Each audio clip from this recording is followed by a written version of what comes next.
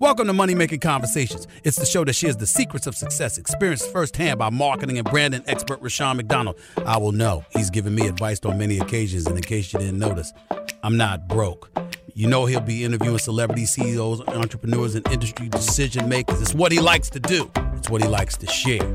Now it's time to hear from my man, Rushion McDonald. Money Making Conversations. Here we go. Welcome to Money Making Conversation. I am your host, Rushion McDonald. I say it every time the show starts. It's time for you to stop reading other people's success stories and start writing your own. I always talk about gifts and passions. If you have a gift, lead with your gift. And don't let your age, friends, family, or coworkers stop you from planning or living your dreams. My interviews are with celebrities, CEOs, entrepreneurs, and industry decision makers. They give us their nuggets, their secrets of how they've been successful over a period of time. Maybe you can grab onto that information and be successful too. My next guest is Phillip Ashley Rex. Phillip Ashley Chocolates is one of the world's preeminent, see, I put that word right there, preeminent chefs and designers of luxury chocolate. He is an award-winning chocolatier. Is that correct, Phillip? Chocolatier? Okay. Yeah, there we go. Founded in Memphis, Tennessee. That's right up, Atlanta, so that's just a little bit up north. You know, we all know about the barbecue. We know about that hot chicken in Memphis. Now you're about to find out about Phillip Ashley Chocolates. In 2012, that's when it all started. The brand has an international following and is retained by high-profile clients, top corporations, and major events to offer premium gifts. And we all know about the COVID-19 pandemic, how it shut down this country. Well, in February 2020, prior to the COVID shutting down the company, he had a lot of major events on it. He was on the Food Network's Chop Sweets. He was a finalist. And then in November of that same year, Oprah's favorite things list to buy, to put in your gifts for Christmas, for whatever you wanted to do.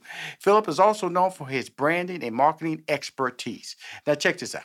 In 2021, he founded Uncommon Hospitality Group, a real estate development company focused on driving imagination, innovation, and impact in the mixed-use commercial real estate space. Please welcome to the show an innovator. I won't call him an instigator because he got chocolate, but he looks like my little twin brother. But please welcome to the show, Phillip Ashley Rex. How you doing, Phillip? How you doing? Thanks for having me. Yeah, like a good-looking guy, so I got to throw that out right now. Got the beard, got the glasses. You're shining. But keep it clean every week. Every week. I'm tell you something, Phil. And people don't understand. Women always say, like, it's hard looking like us. It's hard to keep this up, right? You gotta maintain this. This is a weekly process. I go to the barber and get a straight razor every Saturday morning. So that's why I just want to let everybody know. Because I got an identical looking guy on the phone, on video, on my talk show today that looks like me. I put in the work every day to just get up. I wish I could just walk out of that door, Phillip. But people going to act like I'm broke. They're going to look like I'm sick. They're going to ask me what's wrong. All those things. So you are a brand, correct, Phillip? Yes, sir. Yes, sir. And like you said, they think that, everything takes, curation, management, so like I said, I don't have hair, you don't have, but there's a process to this. It's not easy. No, because you come out there with a little scattered hair. People act like you, what's wrong, man? What, you have time? You have time? So because the reason I started out like that, talking about image, talking about brands, talking about, because that's part of what you are pursued about, marketing and branding. And Absolutely. A lot of people throw those words out because you hear branding a lot, and some people just saying it don't even know what that means. And then because sometimes they put the word branding and marketing together, thinking it's all one word, and that's not true. Brand you develop, marketing is what you do to get the word out about your brand. So talking about being one of the most sought off people in that area, and how did that really start launching your own brand? How did that manifest itself into your brand, Phillip? Yeah, so really it started, Rushion, in 2007. Mm-hmm. I was living in Baltimore at the time, working in corporate America. 3:00 in the morning, woke up from the dream and was like, okay, I'm going to be a chocolatier for the rest of my life and make chocolate for a living. Mm-hmm. And that's literally how it happened. Mm-hmm. And from there, it just became an obsession. I was already in the consumer packaged goods industry, moving product, working with companies and individuals. And I'd been cooking for a long time. I started learning how to cook from my grandmother at 5. And so I was always a really good cook. But, so a lot of things kind of fell into place, ended up, pursuing chocolate. And so I spent the better part of 5 years, the first 3 in particular, teaching myself about chocolate, learning everything about food. How do you taste, the zones of the palate, studying herbs, spices, proteins, you name it. And then, my main goal was to recreate that stick of gum from Willy Wonka. I was always fascinated with that story, and particularly that concept where he had the roast beef, the blueberry pie, and the potatoes in one thing. Right. And I was like, I want to do that in real life. Wow. And so subsequently, that's what we've become known for in putting blue cheese in chocolate. One of our most popular flavor one, we've won a Good Food Awards, which is kind of like a Grammys for food. And that sort of thing is our French blue cheese chocolate called Savoy. And we've won awards for a number of chocolates, barbecue chocolates, sweet potato chocolates, chocolates that really tell stories. And so, what does your show taste like? And so we create something that has your personality, your DNA, your favorite foods, your favorite colors, and we kind of create and craft and extract the flavor and turn it into a bonbon. Well, we always, sweets grabs anybody's attention, their palate, as they say. And chocolate is also, that version. My wife loves chocolate. But there's a different chocolate. You don't have to, and because you're going to educate me here a little bit, Phillip, okay? Because you have your premium chocolate. Like my favorite premium chocolate candy is Turtles. Okay, I love those. Now, by the way, I went to your website now, and you're out of Turtles. So I was mad at you, Phillip, because back there. We just turned it back on today. So you're a little while ago. So you're back on. Because what I try to do, Phillip, when I interview somebody like you have food, I always like to test your product and test the whole system. How does it work? So I go online and order, and I say, oh, okay, it came. I got notifications, and because that lets me know where they stand as far as trying to get the product to the customer. Because we coming on my show, Money Making Conversation, I get a sense of who you are. And so I went on there, and I said, so Turtles, oh man, out of Turtles, because that's my favorite, man. So. You have some on the way. Okay, actually, cool. So we will be I will be very happy, and I'll be posting it on my social media too. Me eating your Phillip Ashley chocolate turtles. Because tell us what is the difference between me just grabbing some off the shelf, and I'm just not just being derogatory, like a Snickers bar has chocolate around it or anything like that, versus your premium chocolates that you serve. That's a great question. What we really focus on, like I said, is that storytelling element. And so it's not just chocolate or a box of candy. It really is an experience. Where else are you going to find a chocolate that has sweet potato in it? Or in particular, we have chocolates that are a collard green and cornbread chocolate that actually tastes good and tastes like the things that we say are in it. Yes, and sir. So, truly handcrafted, like we are in here in Memphis. I'm in my chocolate factory, the 2.0 version of it. And we make everything by hand. I'm sourcing the best ingredients. We're constantly scouring the earth for the best cocoa beans out of Ghana, out of Cote d'Ivoire. Where can we get the best strawberries from? Whose farm do we need to go to?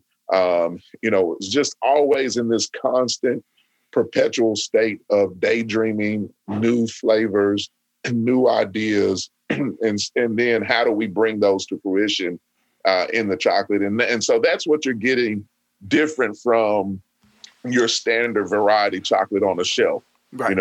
We have chocolates, something else that's on its way to you. We do a collection for Uncle Nearest, which is a premium whiskey. Wow. They're amazing whiskey makers. Their distillery is here in Tennessee, not too far from us, just outside of Nashville. And so we have an entire collection that captures the whiskeys they have. But not just that, we didn't just throw whiskey in the chocolate. We said, okay, what's the story of Uncle Nearest? What's the story of Lincoln County and the process that differentiates Tennessee whiskey from bourbon? How do we convey that through a bonbon? And so that's really what you're getting. Now, when we talk about you based in Memphis, Tennessee. Yep. Yes. Like I said earlier, barbecue, chicken, the little ducks, oh, music, and then the chocolatier. Now you say you was in Boston, 2007. You was in Boston, Baltimore. Yes. Baltimore. Excuse me. Now you down in Memphis. What inspired you to go in this direction, other than the fact it was a passion, it was carried off from a childhood dream, Willy Wonka? Because a lot of people will doubt you. A lot of people will tell you, man, you need to be making those soul food restaurants, something that people going to buy a lot of. Because people don't conceptualize this business. Like I always tell people understand a 9 to 5. When I left my job to tell people I wanted to be a stand-up comic, they went, how you going to make money? Well, quite frankly, I couldn't really tell you either, but I knew this is what I wanted to do for my life, my dream. Right. And so when you made the decision to do what you had to do, there was a lot of doubts. Talk about walking through that process, and then when it started clicking for you professionally. Yeah, and I believe you can attest to this. I think when you really are driven by, purpose, passion, and a real desire, like you said with comedy, and you've obviously learned this, that, that's going to make way for you and make room for you. And particularly when you're like, I was just driven, like I couldn't do anything else if I wasn't doing this, essentially. And I can do a lot of other things just by the means of survival, so to speak. But, to truly live, and it didn't matter about struggling or not struggling, it was like, okay, this is something that I have to do. And so through, again, and I've always just been different. And I learned real early, I think like my sophomore year in college, I was working a part-time job at a call center. And I knew then that entrepreneurship was the way I was going. Right. And again, I'm always for and understand the need for a 9 to 5. Heck, we have people that work for us, and that's, we love our employees. We work well and hard for them to make sure that they make a living wage and all of that. But I knew for me personally, I wanted to be the employer, and then I wanted to create something through the talent and the imagination and the gifts that I've been fortunate to be blessed with. And chocolate, again, was that medium. Right. And like I said, there are writers, there are directors, there's actors, there's all sorts of storytellers. And I've always been fascinated by the storytelling world, playwrights, et cetera, et cetera. Just growing up, I've written plays in school and all kinds of stuff. And I was like, but I wanted to marry 3 things, my passion for storytelling, my love of food, and my deep interest in the consumer packaged goods industry. And I understood very early on that creating a product and being able to move product across a supply chain and then creating a sustainable one is where it's at. And so I wanted to bring those 3 things together. Now, in bringing those things together, 2 things that happened to you in 2020. And I'm just going to break it apart. One was the appearance on Food Network, the competition, and then Oprah's favorite things list. Now, me, if I was your manager, sir, and I go, okay, you have a popular brand out there, why would you go on a competition show where if you don't win, you considered a loser? Okay. So, or you made the finalists, Food Network. Hey, I watch the Food Network all the time. I know who you are. Okay. Because I saw you on Food Network. Okay. And Chop Suey's one of my favorite shows. So when you start, that's the part of the brand we were talking about. You have marketing, you have branding. Okay. So when you made that decision, what was the idea and the concept of it? Because it wasn't about money. So what was it about? Well, just a general spirit of competition. I wanted to go on what I feel like is a big stage for food and for chefs and compete. I played sports, and it's rare nowadays that we actually have a chance to, at least for me, to compete against others in a true arena, so to speak. And so I thought that was fun. Then, of course, it's Food Network. I mean, love Food Network, grew up watching it. Yes, always been around it, particularly at its height. And so Chopped has definitely been a favorite of mine. And so when they came out with the sweet version, I was like, yeah, of course I want to do it. Right. I do the regular one, so the original. So that was really the thought process behind that. Losing or not finishing was never entered my mind. And I even think, and my friend Amber Kroon, who I know. I know Amber. Show. Yeah.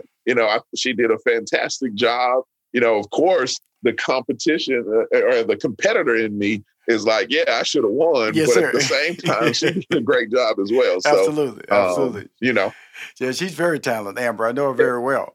Okay. And so that. But what did it do as far as your popularity? Did it bring visual recognition? Did it bring sales to your brand? News articles, of course, especially in the market of Memphis. Talk about that part of the blessing.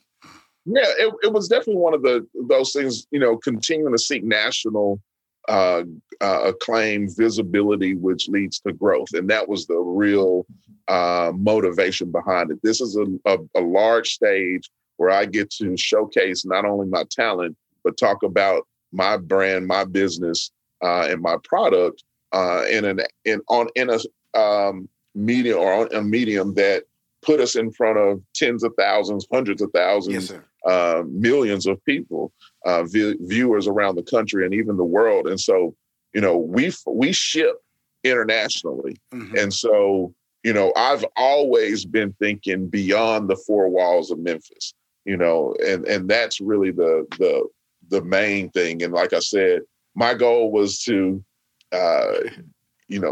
win, of course, but if not win, have a good showing. And I felt like that would, people would know who we were and what we do here. Absolutely. And you've accomplished that. Like, because you came on my radar. You came on my radar. And so now we're talking to Phillip. He's the founder and CEO of Phillip Ashley Chocolates. Now, let's fast forward to November now. Yeah. Oprah's favorite things. That's a different conversation now. The beauty of life, man, Oprah, there's two black people in America that you always won't be associated with. Tyler Perry, if Tyler Perry call you, that means you got an acting job. If Oprah call you, that means she likes something you're doing, okay? Right. In this case, Oprah people call you, contact you, say, hey, man, your chocolates. What was your reaction to that, man? And what did you do to capitalize on that opportunity she gave you to be on that list?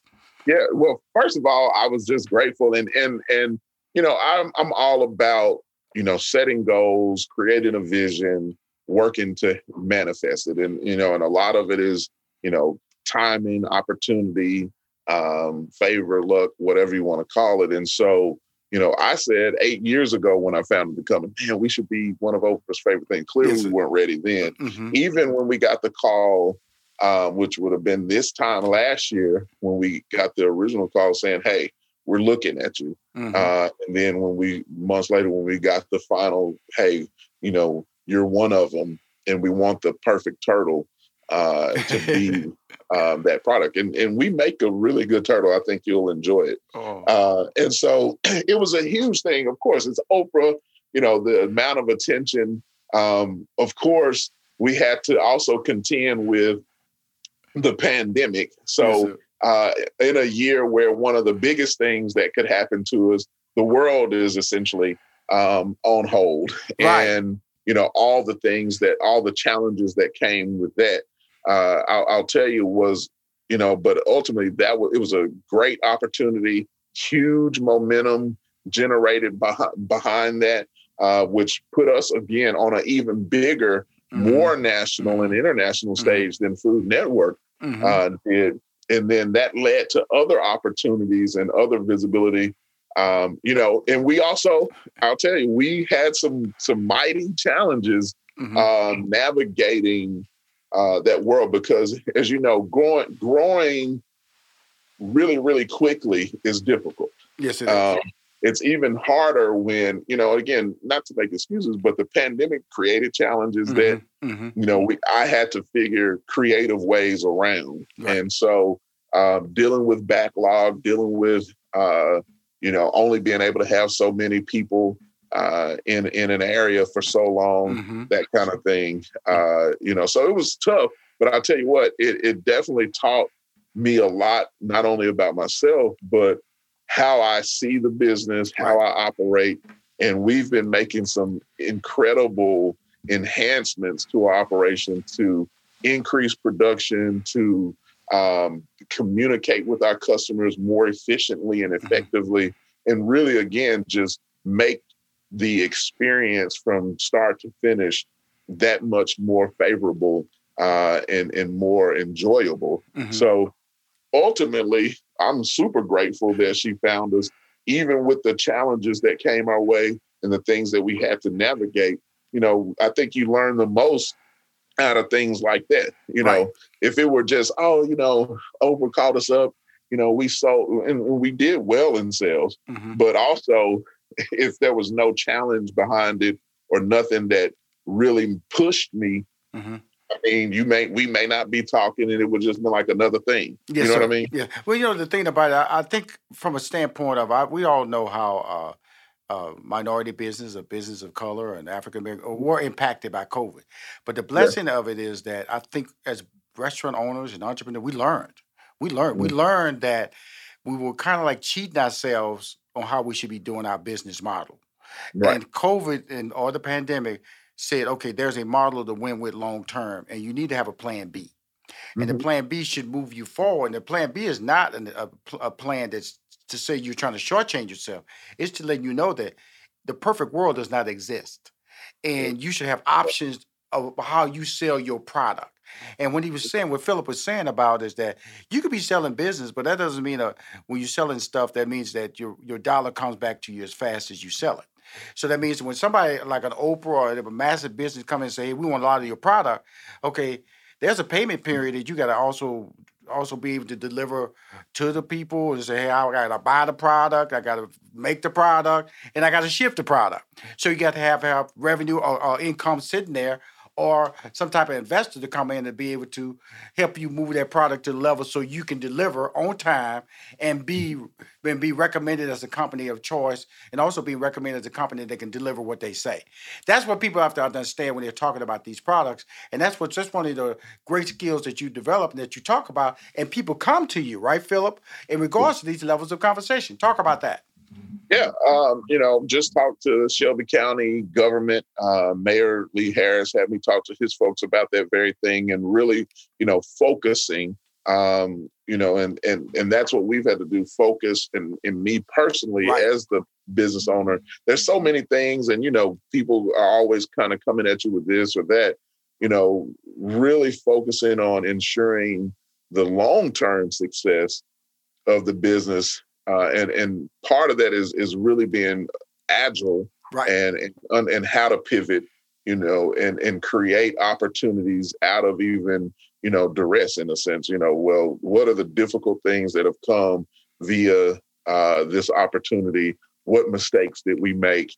And how can we improve on them, enhance, and then prevent those same things from occurring the next time? And so that's, again, just understanding how to develop the business to scale it, because, I'm trying to 5X, 10X this thing and beyond. And so how do we improve our standard operating procedures?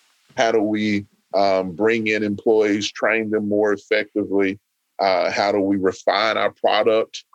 How do we communicate and market, and even be on stages such as this and on your show, then let people know that, hey, we are a small business that's growing. We are a Black-owned business, but, we do an amazing job at what we do. Yes, sir. So, let's talk about it, because you kind of walked about, which I want to lean into my next question, is about putting young Black men and women in the craft trade environment.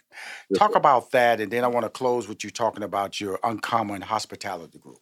Yeah, so it's real important, and I mentioned, earlier about just securing a sustainable supply chain, and for me, that's both in sourcing raw materials, so from our cocoa beans and things of involvement in Africa and beyond, but also with our employees, with the labor, and particularly being in Memphis, like a lot of other cities.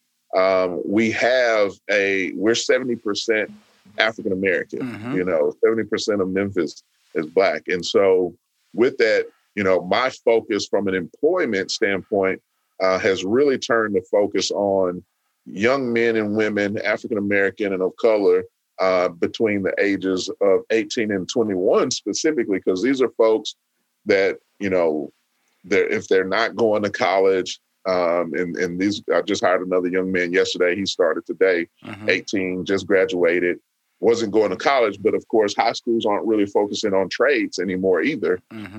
So bringing them in, showing them a craft trade, and then saying, look, we're going to pay you $15 an hour for the first year. But by the end of the first year, you will be upwards to $20 an hour. Wow. So at 19, barely 20, you're going to be making $40,000+ in a city where the median income or the poverty line is like 35.